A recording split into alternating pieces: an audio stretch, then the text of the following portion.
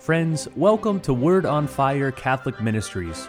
Word on Fire is an apostolate dedicated to the mission of evangelization, using media both old and new to share the faith on every continent and to facilitate an encounter with Christ and His Church. The efforts of Word on Fire engage the culture and bring the transformative power of God's Word where it is most needed. Today, we invite you to join Bishop Robert Barron as he preaches the gospel and shares the warmth and light of Christ with each one of us. Peace be with you. Friends, I want to focus all of my attention today on our very brief but very significant second reading, taken from the 14th chapter of Paul's letter to the Romans. So we're toward the end of Romans. Romans has 16 chapters. So we're in chapter 14. And in this letter, which is filled with pithy, memorable passages, it's really Paul's classic statement. This is one of the pithiest and most memorable, I think, in the whole letter. Here's what Paul says. Brothers and sisters, none of us lives for oneself, and no one dies for oneself. For if we live for the Lord. And if we die for the Lord. I'd invite you some point this week, take out your Bible, turn to chapter 14 of Paul to the Romans. Find this little passage. Spend a good amount of time meditating on it. None of us lives for oneself. No one dies for oneself. If we live for the Lord. And if we die for the Lord. You know, first of all, it's a variation on a typical greeting of Paul when he's addressing his letters. He'll say, Paul, a doulos Christou Jesu. Paul, a slave of Christ Jesus. And mind you, at a time when people knew precisely what slavery meant. This was no abstraction. We might speak abstractly about being a slave. They knew what being a slave meant. Being the property of another. Belonging to another utterly. Doing exactly what the other person bids. And that's what he's saying. I'm a slave of Christ Jesus. My life is not mine. Another way that Paul put it, memorably, it's no longer I who live, but Christ who lives in me. I think those are all functionally equivalent statements. You know, Father Richard Rohr has done a good deal of work on the initiation rituals of primal peoples. And I've spoken and written about this before. He's examined these practices found all over the world in a variety of cultures, whereby a young boy becomes a man. They're cultural, variations, of course, but they almost always involve some ripping away of a child from the comforts of home. Usually a scarification of some kind, right? A cutting of the cheek or a knocking out of a tooth or something. A forced confrontation with the indifferent powers of nature. And go survive in the jungle or in the tundra, whatever. And they culminate in an encounter with the sacred. So Rohr has summed up the lessons of this initiation process in a number of formulas. Let me just read them to you. It has tremendous relevance, I think, to what Paul's talking about. Here's how Richard Rohr sums up what these initiation rituals were meant to inculcate in a young kid. First of all, life is hard. Secondly, you are not that important. Thirdly, you're not in control. Fourthly, you're going to die. And finally, your life is not about you.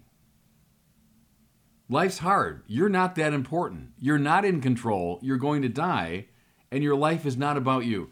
And each one of these, I think, is of signal importance. See, think for a moment of the contrast with childhood. A child is indeed led to believe that life is easy. Why? Because all his needs are taken care of. And again, I'm not complaining about it. No one is. That's the way it should be. A little baby, a little child, his needs are taken care of. A child is led to believe that he's of enormous importance because everyone seems to center around him and to do what he wants, right? A child, therefore, rather naturally thinks he's in control because he cries or screams and he gets what he wants. Even these big adults around him do his bidding. And, unless the child is extremely precocious spiritually, no child thinks for a moment he's going to die.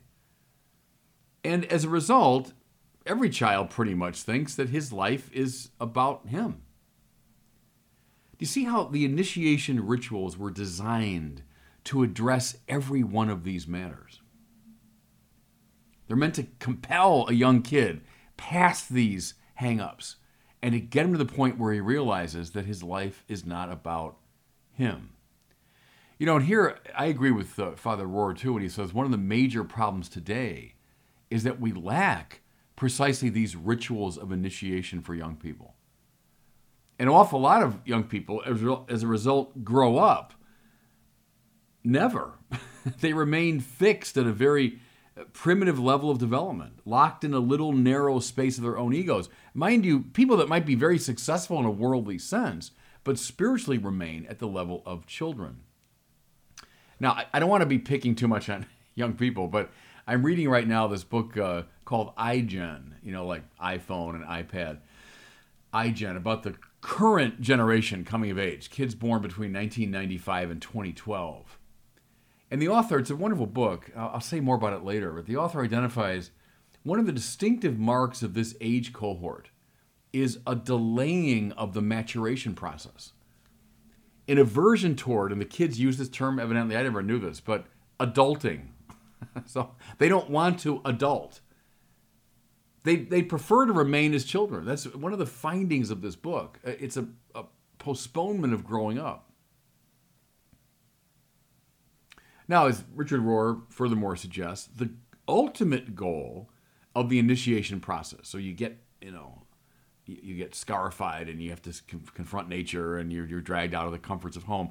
But the ultimate goal is an encounter with the power of God. If the family and the tribe and the nation, nature itself, all encompass and finally summon the responsibility of the ego, God is the ultimate context. God is the ultimate summons.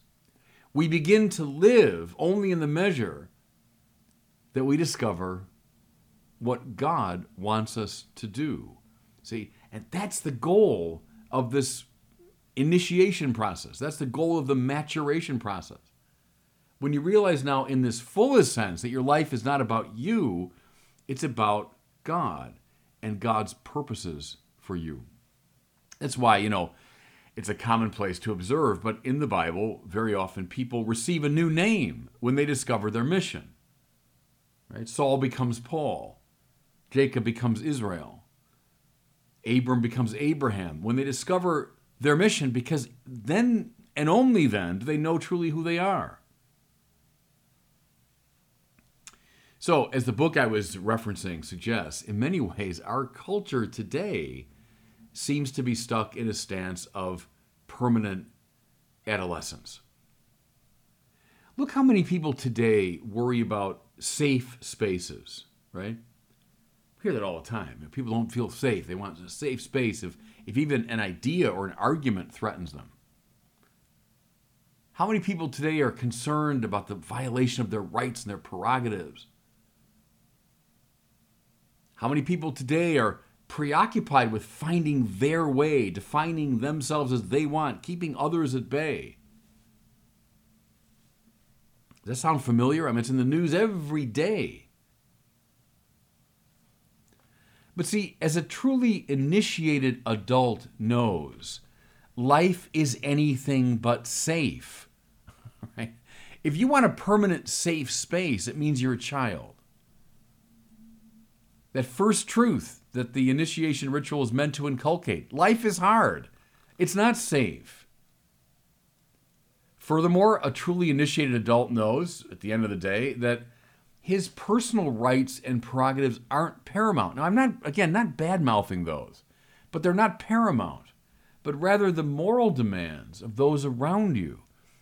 Think here of the great work of Emmanuel Levinas, the claim that the other has on you. That's when you come alive as a moral agent. Not so much defending your prerogatives, but when the other makes this great claim on you. Finding your own way isn't the point. Defining yourself any way you want. That's not the point. Rather, it's finding the treasure buried in the field. discovering the way that God wants to define you. And all this brings us back to Paul. None of us lives for himself. Right? 14th chapter, Paul to the Romans, our second reading for today. That's functionally equivalent to saying your life is not about you. It's about God. It's about God's purpose for you. It's about being drawn out of your comfort zone, your safety, what do we call it, safe space, into the adventurous space of the divine mission. Think here of the great Tolkien stories. Both Bilbo and Frodo are summoned by Gandalf to adventure. And they're summoned out of, and it's wonderful, the movies depict it very well, that beautiful little shire where they live, and those cozy little homes, and everything is just neat and tidy and familiar and comfortable and warm and dry, right? And that's a symbol of the safe space. But see, both Bilbo and later Frodo have to be summoned out of that safe space on adventure. They had to risk. They had to realize their lives were not about them. Next, Paul says, no one dies for himself. Extraordinary, isn't it? So, okay, we've been rehearsing no one lives for oneself, but now no one even dies for oneself. This is a little while ago, we were debating in California here about the euthanasia thing, and of course it passed, to my great chagrin. But during that campaign, I saw a big billboard. I was driving around, and it said this: my life, my death, my choice. Now, there's modernity in a nutshell. There's your perpetual cultural adolescence in a nutshell. What Paul is telling us today is, in point of fact, it's not your life. It's not even your death, and it's not your choice. Why? Listen to him again. Whether we live or die, we are the Lord's. I don't know a starker display of the difference between a very modern and a very biblical perspective than that. And may I say as I close, that's the voice of a spiritual grown-up. And may God bless you. Thank you for listening to this week's homily from Bishop Robert Barron. For more resources from Bishop Barron, please visit wordonfire.org.